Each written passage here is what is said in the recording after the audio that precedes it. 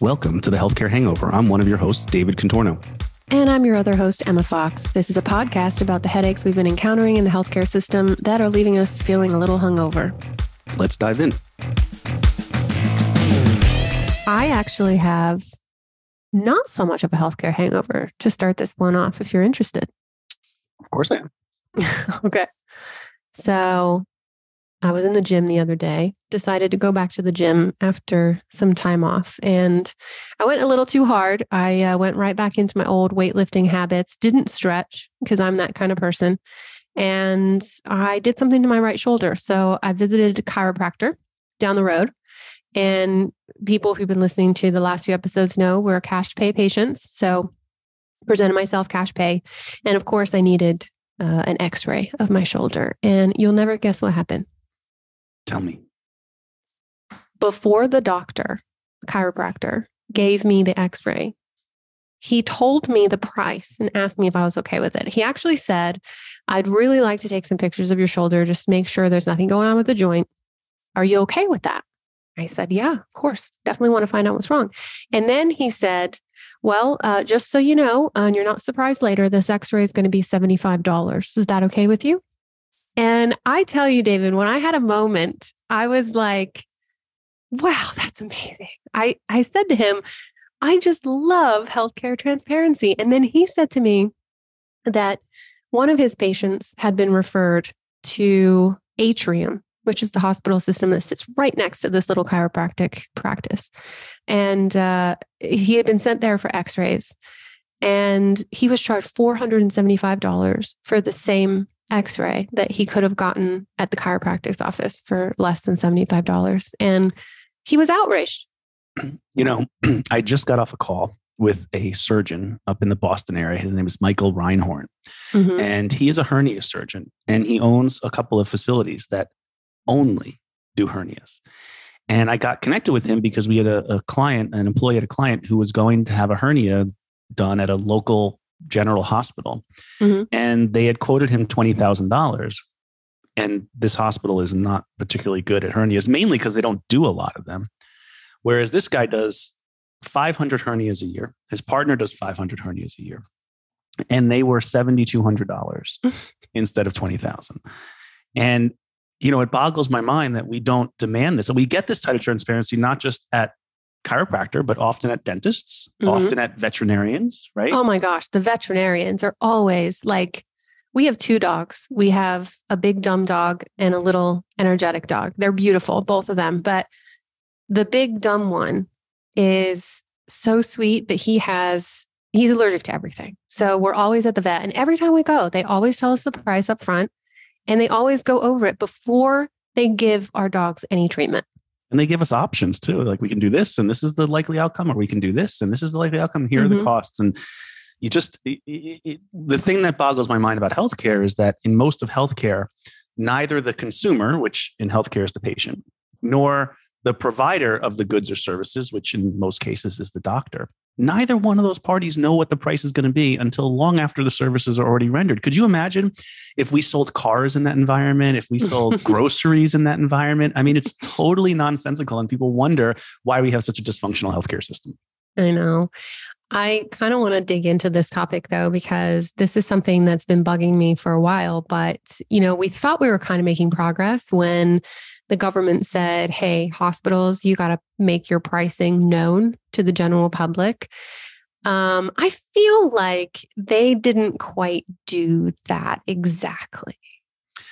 No, actually, I would argue some of them are just taking the fine because it's a lot less than not only the work that it would take to create the files that they're supposed to create, but they feel that putting out their pricing is somehow giving their competitors a competitive edge, which is silly. But I look at this problem of this information around cost and quality as both a supply side issue and a demand side issue. And what I mean is, yes, the hospitals and doctors are loath, or some cases refusing to put that forward, but patients are not demanding it either. Patients are not saying, if you can't tell me what the cost is going to be and what the likely outcome is going to be, I'm not going to you, which would stop these big hospital systems in their tracks and force them to change. So when the consumer is not demanding different, then different's not going to happen. But as it relates to the hospitals that did comply, First of all, it's an MRF, which is a machine readable file, which means it's not human readable. So right off the bat, we need some other middleman to come in to translate the data for us, which is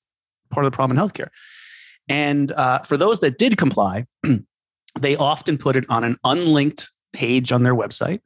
And they typically put programming on the website that prohibits the spiders, what that they're called, the Googles that go and find these things and add it to their search lists. They prevent them from finding them automatically. So you have to like hunt around for these things. And then once you find it, if you're even sure that you found it, you now need a machine to read it for you. And here's what I'll tell you, really grinds my gears about the data that is available. And that is, as soon as that data hit our market, one thing became abundantly clear, which is the very worst financial deal you can get in healthcare is using a carrier. And I'm not kidding. I challenge our listeners to go to your local hospital system, one that you're familiar with, try to find their price transparency data, and you'll probably be prompted to download a massive Excel file because they have contracts upon contracts. And just look at them. I guarantee you that the cash price is almost always the lowest price on that spreadsheet. And not only that, but the disparity between Blue Cross, Cigna, Aetna, United for the same procedures at the same hospital is outrageous. What about the disparity between what the carriers are paying and what cash patients pay or what Medicare patients pay? I say this all the time, but I speak to a lot of hospital CFOs. And if you ask a hospital CFO, what are your 5 main sources of revenue? They're going to say commercial. And by the way, they bucket all the carriers into one bucket because while the pricing does fluctuate from procedure to procedure, carrier to carrier, in aggregate, they all pay about the same. Then he's going to have, or she's going to have Medicare, Medicaid, cash, and charity care. Charity care is because it's revenue because it gives them huge tax write-offs. So if you ask the CFO, which one of those 5 results in your highest reimbursement rate? It's hands down commercial. It's your health insurance. In other words, when you throw down your insurance card, your Blue Cross or your United or Cigna or Aetna, you might think that they're saving you money, but in reality, you are contractually obligating both yourself and your health plan or your employer, if you're self-funded, to paying the highest price in healthcare. As a matter of fact, that higher price is so seductive that banks typically give better interest rates on loans when what's called their payer mix, when their mix of commercial versus government, charity, and cash pay, when the commercial is a higher percentage of their revenue coming in, they're considered to be more financially stable because they're getting more money at the highest reimbursement rate possible. You know what else I've been throwing around too? And I talked to a couple of my compliance friends about this, and I actually believe there's a case here, but what about the disparity in prices being a case for discrimination since the patient has no choice? So for example, if you are a member of an employer who has chosen Cigna as your health plan, you're going to be subjected to whatever Cigna is charging or getting reimbursed to the hospital, right? But you don't have a choice in that. So you don't have, even if you were looking to get the information up front, if you're insured with a fully insured health plan, it doesn't matter. It still doesn't matter. It's still going to be what it's going to be. And I think patients are so disconnected because when you're a patient, when you're consuming healthcare, it's already a nightmare enough scenario. But you might only be paying a copay, or you might only be paying your $250, $500 out of pocket that's falling off of your coinsurance. And they have no idea until they get the EOB what the billed charges was and what the allowed charge was. So I think they're so disconnected from how much healthcare actually costs. And I'll tell you that I had the thinking that I'm about to share with you, but it's been many, many years. Not only do they not really care much about how much the plan paid, because they fail to recognize that how much the plan pays results in how much they're going to pay the following year. But I can remember when I had a big procedure when I was in my young 20s, I was like, you know what? The insurance company should pay, darn it. I've been paying into the system way more than I've been using. Finally, they're paying something back. And that also is combined with the fact that people think more expensive care results in better outcomes, which we generally know the opposite to be true. So they feel comforted by the fact that they went to an expensive place. They feel grateful or punitive, actually, I would argue, that the insurance paid out a very large number on their behalf. And, half the time they can't even afford their out-of-pocket. So they're going to wind up negotiating that or even going to collections or even worse, getting sued. So what did their insurance really do for them? That's my question. What does the traditional health insurance plans do for doctors, for employers, or for patients? Can you name anything positive? No, I just had a call with somebody who most people in the industry know, Nelson Groswald. And his question was similar. We were having just a very nice conversation about the healthcare system in general and about how we're not really looking to fix it anymore. We're looking to build something different because we understand that this mammoth cannot be slain. And he said, what do the carriers really do? They don't do anything. They just move money around. And he's right. A lot of carriers, we had this discussion, and funnily enough, I had the similar discussion a couple of days ago when I was on a podcast. And that is that carriers are in the business of making money. Your renewal every year is getting them more money. Like nobody is in the business of losing money. And they've got the market cornered because people very inaccurately think that they can't get healthcare without health insurance. But I would argue that it's actually easier and more affordable and a much better experience when you remove health insurance from the process of healthcare. I know, but they've led us to believe that if we don't have them, we're going to be worse off. And it's so inbred, and I think it's more in Americans than other countries. But there's this feeling that if I don't have name brand insurance, I'm not going to get name brand healthcare. And it's obviously a falsehood. And I think people are starting to wake up to it. But at the end of the day, I don't mind hospitals making money. I don't mind doctors making money. I don't mind carriers making money. I just have a problem with how they make money. And I'm going to put it really bluntly. And I think I got this from Dave Chase, this little metaphor here. But imagine for a minute if fire departments only got paid when there was a fire. They would want as many fires to occur as possible. And the bigger the fire, the more money they get. So they wouldn't have fire extinguisher mandates. They wouldn't have fire codes. They wouldn't have sprinklers in commercial buildings because they would want as many fires to occur as possible. But instead, they operate on a fixed budget. And the less fires that occur, the more money they have left over. Well, our healthcare system works exactly the same way, except in this case, your fire is you being sick. And the sicker you are, and the longer you're sick, and the longer you're on medications or going in and out of the hospital, the more money the entire system makes, health insurance included. A lot of Americans think that if health insurers cut down on costs, that their profit goes up. And we know that that's not true at all. But that is our healthcare system. There's one thing that would collapse our healthcare and health insurance system. And that is if we got healthier in this country, it would collapse. I'm glad you brought that up because we talk about it a lot. And I think you're really good at explaining to the average healthcare consumer, taking these really complex components of the healthcare system and breaking it down into simple terms. So you mentioned that the way that people are paid is what's influencing the system. And I think, most advisors at this point, even if you deny being influenced by it, you do know that the incentives exist. I mean, it's on paper, black and white paper. You can look up your local carrier's bonus program for brokers. It's right there on their website. They're not trying to hide it. I mean, it's a brilliant stroke of genius, don't you think? Like carriers have figured out how to have a massive workforce that they can pay pennies to. I mean, some of the brokers, let's face it, they're getting some pretty big checks from the carrier. Overrides, bonuses, right? You write more business with us, we'll give you this, that, and the other. But doctors are also influenced. Can you break it down for me? How are most doctors paid? The two most common metrics that influence a doctor's paycheck, and this is especially true of doctors that work for health systems, which most of them do nowadays.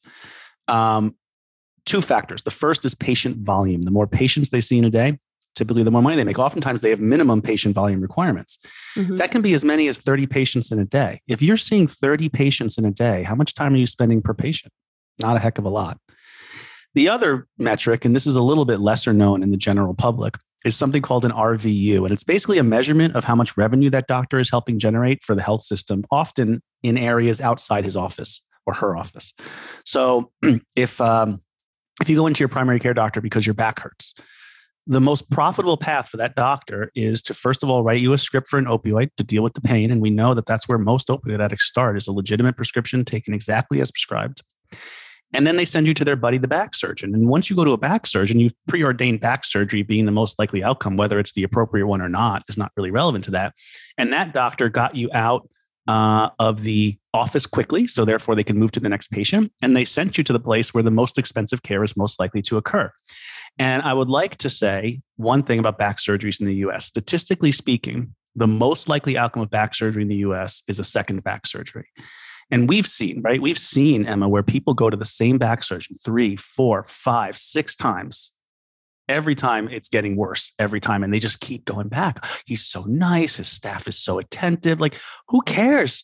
He's not doing good for your back. Like, I don't understand how we don't hold them accountable to that. I know. I can't even tell you how many times we've reviewed claims data for our own clients who are going back to the exact same surgeon because they just love their sunshiny disposition and they keep getting operated on. It's crazy. But I do want to clarify my feelings on this because it's true. Doctors are paid in that way. But I think about that similarly as I think about the way that most traditional brokers are paid, which is that they're really put in an impossibly unfair position. When I was talking with Nelson today, I said, I worked for carriers for over a decade, and I got paid more when I retained my book of business and when I cross-sold additional products that benefited or increased the revenue for my carrier that I represented. Did I do it? Absolutely, I did it because I have a family and I have to put food on the table. And if someone gives me an opportunity to maximize my income, who is not going to do that?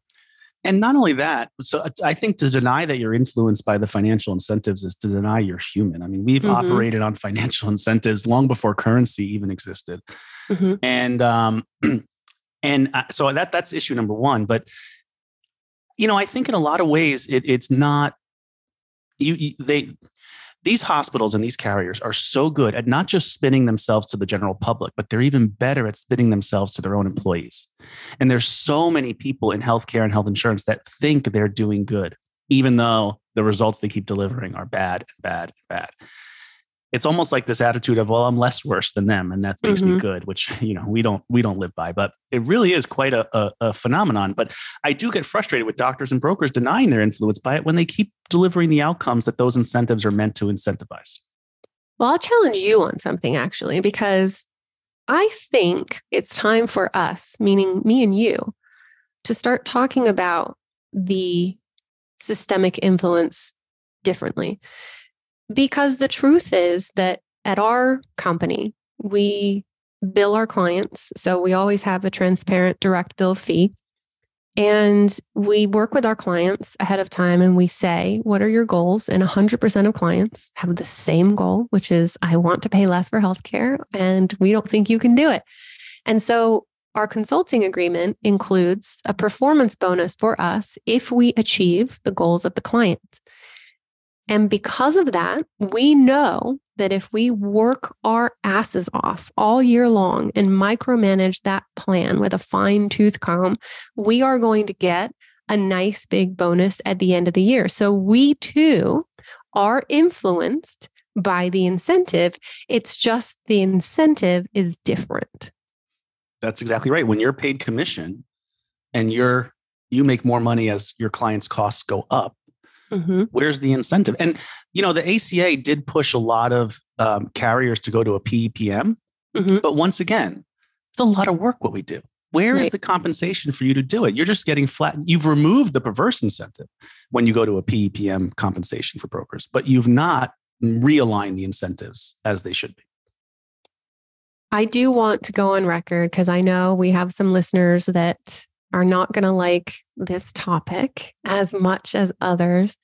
I think I hear a lot that brokers are unethical. And I don't believe that. I absolutely don't believe it. I think there's always going to be some bad apples in every single industry, right? You can't get 100% good guys. But what I will say is that the environment that we've been given, that was created by health insurance carriers to conduct our business in, is unethical. So you can be a person of upstanding ethics, but we're all trying to work in this system that is designed to make us chase the money. And until you turn your back on that, I don't think there's anything that you can do. Yeah, I mean, listen, the system was set up brilliantly. I tell people all the time, the healthcare system is not broken, despite what a lot of people think. It's working really well, but it just wasn't designed by employers, doctors, or patients. So it's not working well for those three entities. But it is working really well for a lot of people. I mean, look at how much the Cigna CEO made. I think he made like $20-something million last year. And and the sicker we are, the more money they make. That's literally how it goes. Well, here's what I would leave our audience with. I challenge you, if you are not already, if you're a consultant, even if you're a patient, if you're an employer, figure out what you can do. What one thing can you do differently to turn that incentive around? Because I really do see a lot of momentum in our circles right now where we've abandoned reforming the current system. And we focused all of our efforts on building a parallel system that works better, that is more affordable. And I think once people just start changing one thing at a time, it doesn't have to be abrupt. It doesn't have to be like we did it. I think the wheels will start turning and we can build this alternative system a lot quicker. That's what we're here to do. Well, thanks for joining me on another episode. I guess I'll keep people updated on the state of my shoulder. Sounds good. Thanks so much for tuning in. Be sure to subscribe and leave a review. And remember, there's always a hangover with healthcare. Until next time.